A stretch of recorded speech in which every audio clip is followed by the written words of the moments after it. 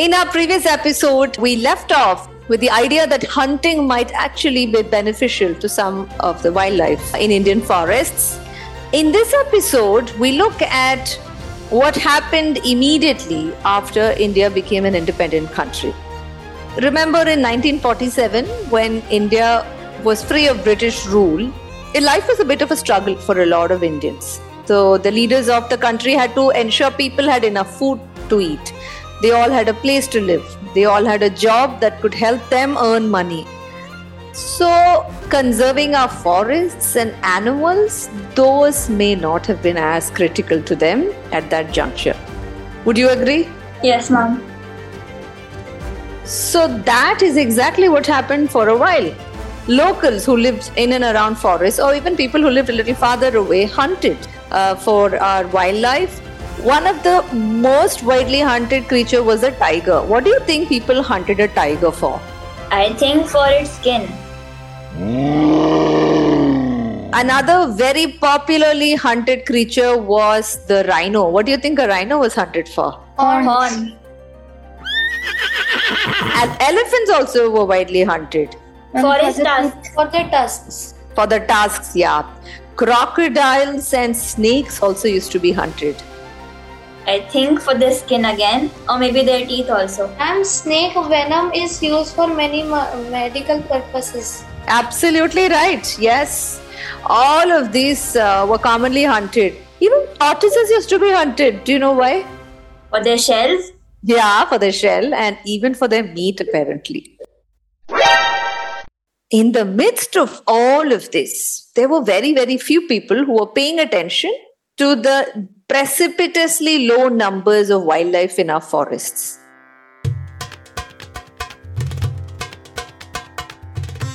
So in this episode, we are going to talk about a few people who are remarkable people who worked day and night tirelessly towards getting the attention of the leaders of the country to tell them, look, something's really wrong with the wildlife in our forests. We need to stop all that's going on right now.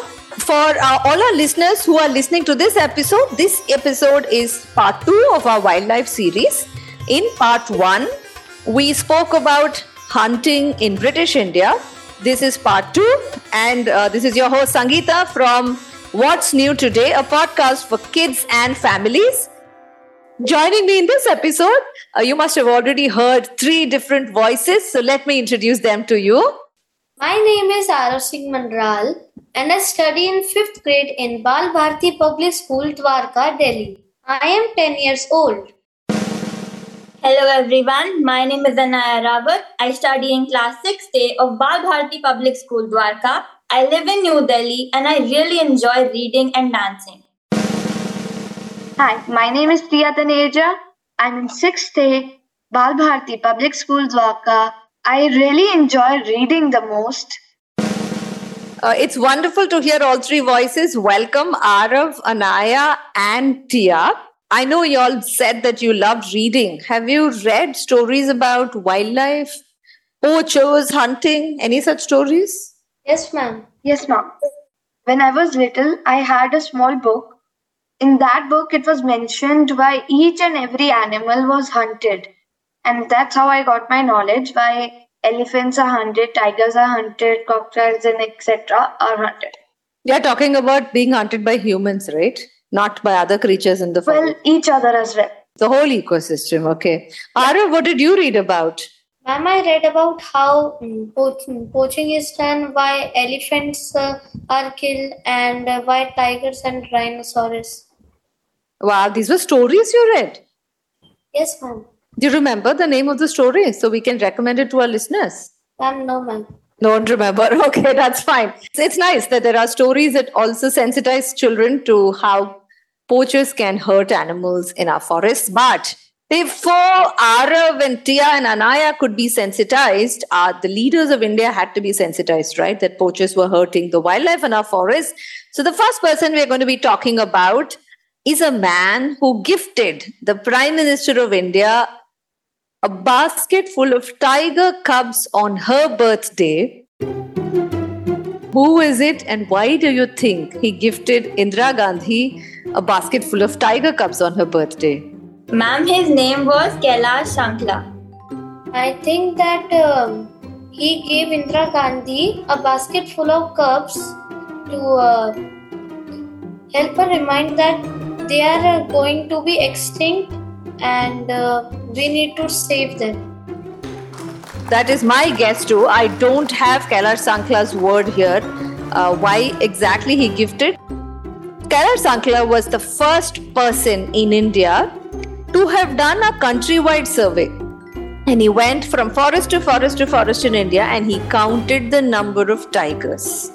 He found out that there were just about 1,400 tigers left somewhere in the late 1960s or early 1970s.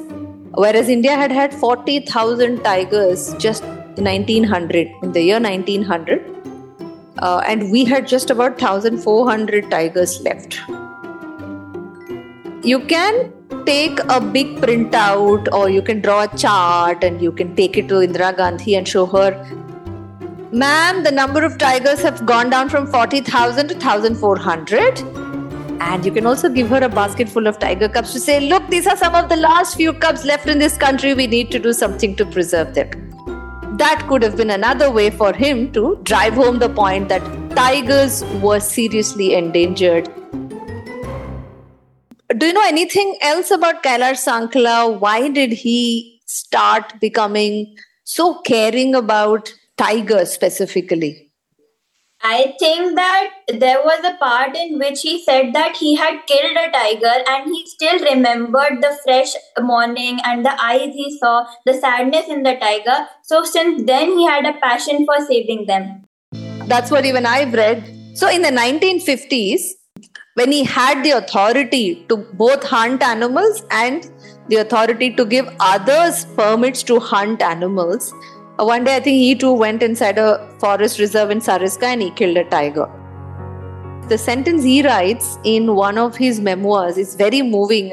Like you rightly said, he says, I remember vividly the look on the tiger's eyes. It was almost like it was telling me, why did you kill me? What harm did I do to you? I am living in the forest, living my life. I'm not hurting you in any way. Why did you have to kill me? And from that day on, Kailash Sankla decided that he would dedicate his life to saving tigers. One last story that I found very moving is about what he did in the zoo of Delhi. So have any of you gone to zoos before? I have. I have. Okay. Have you been to circuses? I have as well, but I was quite little. No, ma'am. Ma'am, I have been to circuses. What do you think is the difference between a circus and a zoo in terms of what an animal does? An animal in a circus does performance to entertain the crowd in the circus, and ma'am, an animal in the zoo, ma'am, he roams around freely in his cage and does whatever he wants and gets food. Do we all agree? Yes, ma'am. Okay, Tia's unconvinced. What do you want to say, Tia? Ma'am, I just think that in the zoo, they're practically caged. I've seen most animals are quite angry at each other and just want to get out. There was a story about that Naya said that when Kailash killed the tiger, he saw the vivid look in the tiger's eyes. So I think that's probably, and that's the same look that each animal has in the zoo. I think both of you are right. So you may be surprised in hearing this. In the 1950s and 60s, in some zoos, especially I believe in the zoo in Delhi, it was common for animals to perform when the audience came to see the animal from, when they were walking from one zoo to zoo. Kailash Sankla was the man who put an end to it. He said, if you want to come and see the animal, you're welcome to come. But I'm not waking up a sleeping tiger or a sleeping elephant and ask them to do a bunch of tricks. If they're sleeping, you will see them sleeping. Wow! So he made that very important path-breaking change in Indian zoos. I don't think any of us has seen an animal performing in a zoo, have we? No, ma'am. No, ma'am. Yeah. Are you happy? Yes, ma'am. Yes, ma'am. Yeah. So we have one man to thank, Kailash Sankla. And if you Google Tiger Man of India, that is the name that will crop up. Now, moving on to another person, was a man who also goes by the name Birdman of India. What do we know about him? Ma'am, he is Salim Ali. Ma'am, when Salim was a 10-year-old boy, ma'am, he saw a flying bird and shot it down. Now, ma'am, Salim was very tender at the heart, so he quickly ran and picked the bird up. Ma'am, it looked like a house sparrow, but it had a strange yellow shade on the neck. So, Salim took the bird to his uncle Amiruddin and asked for the bird's kind. I have just a quick question. In the early part of the story, you were telling me that Salim Ali shot a bird. And then you said he was tender at heart. Do you think a boy who's tender at heart would shoot a bird? Ma'am, Yeah, Tia. at the time, wasn't there lots of pressure for boys to kill, hunt, and etc.? I don't know if there was any pressure though from his uncle, but certainly it was very common in those days for people to take something called an air gun and shoot birds, and they would take that bird and roast it and eat it. So one would imagine he lived or he grew up somewhere deep inside a forest. Is that how y'all are imagining Salim Ali now? Yes, ma'am. No, he grew up in Mumbai. It was a city, full-fledged city even then. So what I'm trying to say is, in the late 1800s, right, in British India, it was not unusual even for people living in cities to kill birds. They know that's what they did. If they had to eat a bird, they would kill it. So while everybody else around him, other children around him were killing birds just to eat, he was always also curious about the bird. So when he noticed that this bird looks different, and he took it to his uncle to ask him, what bird is this? And his uncle said, I don't know the answer to this. So whom did his uncle send him to? Ma'am, his uncle sent him to W.S. Millard. Ma'am, he was the honorary secretary of the Bombay Natural History Society. Millard took young Salim to see many stuffed birds, and ma'am, when Salim saw a bird similar to the house sparrow, he got very interested and visited the society frequently. Wow! Gradually, Salim Ali started developing an interest in identifying birds, observing their behavior. He was no longer that keen on hunting the bird, killing it and eating it, but he wanted to know how birds behave. What was of great help to a 10-year-old boy or a 12-year-old boy was the access he got to the Bombay Natural History Society, which had a lot of big books. And so he had a free access to it. Whenever he wanted, he'd go look at the book. And so that's how he learned how to identify so many different birds. If you all want to know, if you wanted to go out and identify a bird in today's day and age, in 2023, do you think you need to go to a place like a Bombay Natural Society? No, ma'am, we can just simply Google it. Google it. Okay, what would you do to Google it? We could click a photo of it, because there's an option in Google in which you can click a photo and then search. We can use ChatGPT. I think we can paste a pic there. You'll paste a pic of the bird on ChatGPT and you'll find out, no? Yeah. I love how you all know how to become a Salim Ali. Yeah, I had a doubt. If Salim Ali was so interactive with birds, what is his connection with tigers? No connection at all. So we are talking not just about people who've conserved tigers. We are talking about people who helped conserve many different kinds of living creatures. We are talking about Salim Ali's story because he helped conserve India's birds.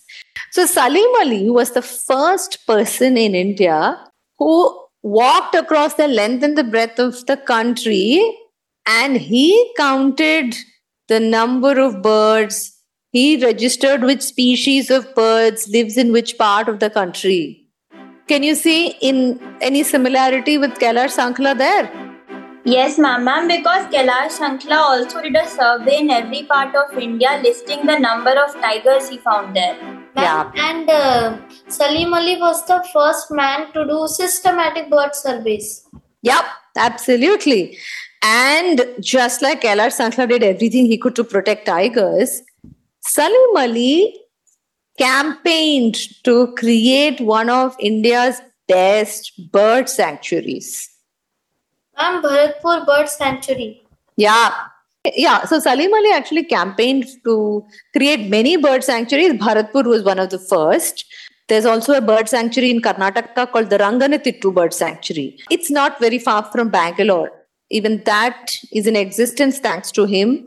There's a very beautiful national park in Kerala, which is called the Silent Valley National Park. And people were going to destroy it to build many cities, buildings and shops. But ma'am, Salim Ali helped to stop the destruction of the Silent Valley National Park. Yeah, again, just like Kailash Sankla went and spoke to Indira Gandhi, he too took very, very strong stands with the political leaders of India, telling them, look, even the birds have to be protected. You know, right after Indian independence, when people were killing tigers and crocodiles and all, they were also shooting a lot of birds. So Bharatpur was losing a lot of birds. So Salim Ali was the birdman of India who helped us protect our birds. Okay, coming to the last person we're going to be talking about in this recording was the man who was able to change all of this by bringing a law. Who are we talking about? Ma'am, we're talking about M.K. Ranjit Singh. Ma'am, I know that he joined the Indian Administrative Services in 1961. He was born in a princely family. He was born to royalty. He was born in a princely family in Gujarat. And he too was trained to hunt. So if you see Kailash Sankla, if you see Dr. Salim Ali or even M.K. Ranjit Singh, many of them began their lives hunting because it was very common for people to do it. But like many of these predecessors of his, he too had a change of heart. And he wanted to bring a change. So in the first part of this episode series, I'd spoken about how he had the opportunity to kill a tiger, but he did not. And what happened after that is something you can hear if you'd like to, in going back to that episode. Coming back to M.K. Ranjit Singh, he was like Tia just said, he was part of the Indian Administrative Services and he was part of India's Forest Services. Later, in the 1970s, around the time when Kailash Sankla had just given the tiger cubs as a gift, and little after Dr. Salim Ali had protested against destroying Silent Valley National Park and saying Bharatpur needs to be preserved, the birds there have to be given a sanctuary and all of that, M.K. Ranjit Singh was a man who was asked by Indira Gandhi in a meeting, how can we preserve India's wildlife? If you had been an Indian Forest Service person and the Prime Minister of the country was asking you this question, keep in mind this is a time when hunting was a perfectly accepted activity in India. What would you have said? Ma'am, I think that we should have made awareness about that how hunting animals can endanger humans also. So maybe people would listen about that and think again before hunting other animals. Yeah, I think that if there was something to be made to protect this wildlife, we should have made a rule, like with a really high fine. Ma'am, but as you said and like you said before our conversation, that keeping in mind that hunting was very popular, so it could be that people might have started to protest against it. And for many people, hunting is the only source on which they survive. So if they do not hunt, they cannot eat. So it could be that they might protest. Absolutely right. And that is exactly what happened. What Tia had suggested, which is you needed to bring a law which put a complete end to hunting. That was the only way India could have protected its wildlife. exactly like what Anaya said, a lot of people protested because there were traders who had made all their money in life by selling tiger skins or, a tortoise meat. And suddenly you turn around and say, your source of earning money is illegal. Please go find something else that you can do. It's going to be really hard. What the government then did was they put their foot down and they said, we understand that is your sole source of earning money, but the loss to the country was going to be far bigger if we continued letting you all hunt all these creatures, because in a few years nothing was going to be left for them anyway, right? But there is one community for which an exception was made, and they said you can hunt. Which community do you think they would have allowed? Can you guess which the third group was? Non-vegetarians. Non-vegetarians. They didn't need to go personally take their gun, go inside the forest and hunt for a deer. No, it wasn't non-vegetarians. But very close. Guess? Any guesses? No? Ma'am, villagers and tribals? Very close. Certain tribes in the Andaman and Nicobar Islands were allowed to hunt because these tribes lived deep inside the forest. They had no connection, no communication, interaction with the rest of the world. They went, they hunted, they ate. Ma'am, they still use primitive tools and primitive ways to live. Yeah, that's true. Even today, if you go to Andaman and Nicobar Islands, you can find these tribes. None of us should actually go to the islands where they live because they can harm us, certain select tribes. So they were allowed to hunt because they were not hunting, like the poachers who wanted the skin to sell and earn profits. They hunted for their survival and they were careful in how they hunted. So they will not disrupt the ecosystem so badly that they'll kill all the tigers. They would hunt just enough for their survival and they never sold what they hunted to outsiders. So that one community was allowed to hunt. So 1972 was the year when the Wildlife Protection Act was passed, and from that year on, hunting ended in India. How did you like the stories about these three men, Salim Ali, Kailash Sankla and M.K. Ranjit Singh? What did you find most interesting about them? About Salim Ali, I thought that he would have like a tragic history. Like he was very attached to a pet bird, and suddenly somebody shot it when it was flying away, running away, and then he decided, I'm going to protect birds. And it turned out that he'd had a very happy childhood, shooting and hunting birds. And then all it took was a book in an encyclopedia, and he started becoming a bird conservationist. Lovely. Anything that I said that surprised you?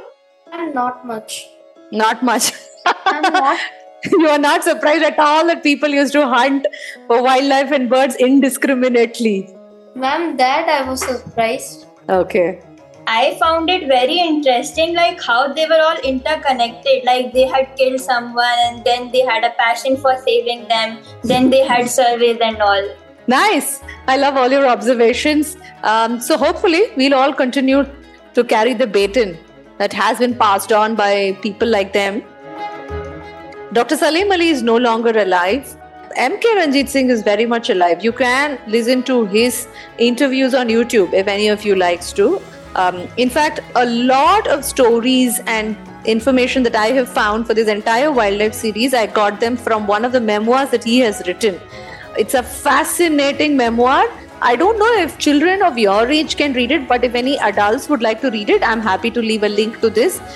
You can buy this book on Amazon or any of the online sources. But in case you'd like to just find out more about the entire wildlife journey of India, I highly recommend you come back and listen to the rest of the episodes in this podcast series. The next episode is about Project Tiger, which was launched immediately after the Wildlife Protection Act. Join us in that series, which will be released next Monday. Thank you so much, Tia, Arav, and Anaya. I had a wonderful time chatting with the three of you. I hope you enjoyed this too. Yes, ma'am. Was this like what you thought a podcast recording would be? No, ma'am. No, ma'am. Ma'am, I thought you were a robot. I was a robot. Yeah. I thought you were a robot. First, I had to fill like all the information I had. Then you would come, and then you would all take the information, make us a script, and then we would like Ma'am, I thought that you will ask us everything we had learned, and then, ma'am, you would wrap up the episode. You'll come prepared with a speech. Yes, ma'am. That is not what we did. Okay, what about Anaya? Ma'am, I thought that everything would be systematic, like you would be telling us what to do and then we would. But instead, here we just said what we thought.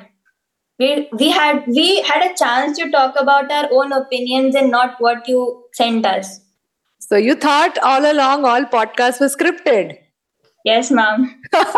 No, not a single podcast that I have hosted so far has been scripted. So I'm happy that we can lay that speculation to rest. Thanks once again for all the research that the three of you did. So I'm glad that you spent some time reading about each of these people, and we got to share our honest opinions about them. There is only one part that I do script at the end of every episode, which is I request my co-host to say thanks for listening. So can we say thanks for listening once together? Thanks for listening. Wait. I'll go 3, 2, 1, go, and then we'll say it together. Shall we? Yes. Okay. Thanks. Thanks for listening. Thank you so much. Bye-bye. Bye, ma'am.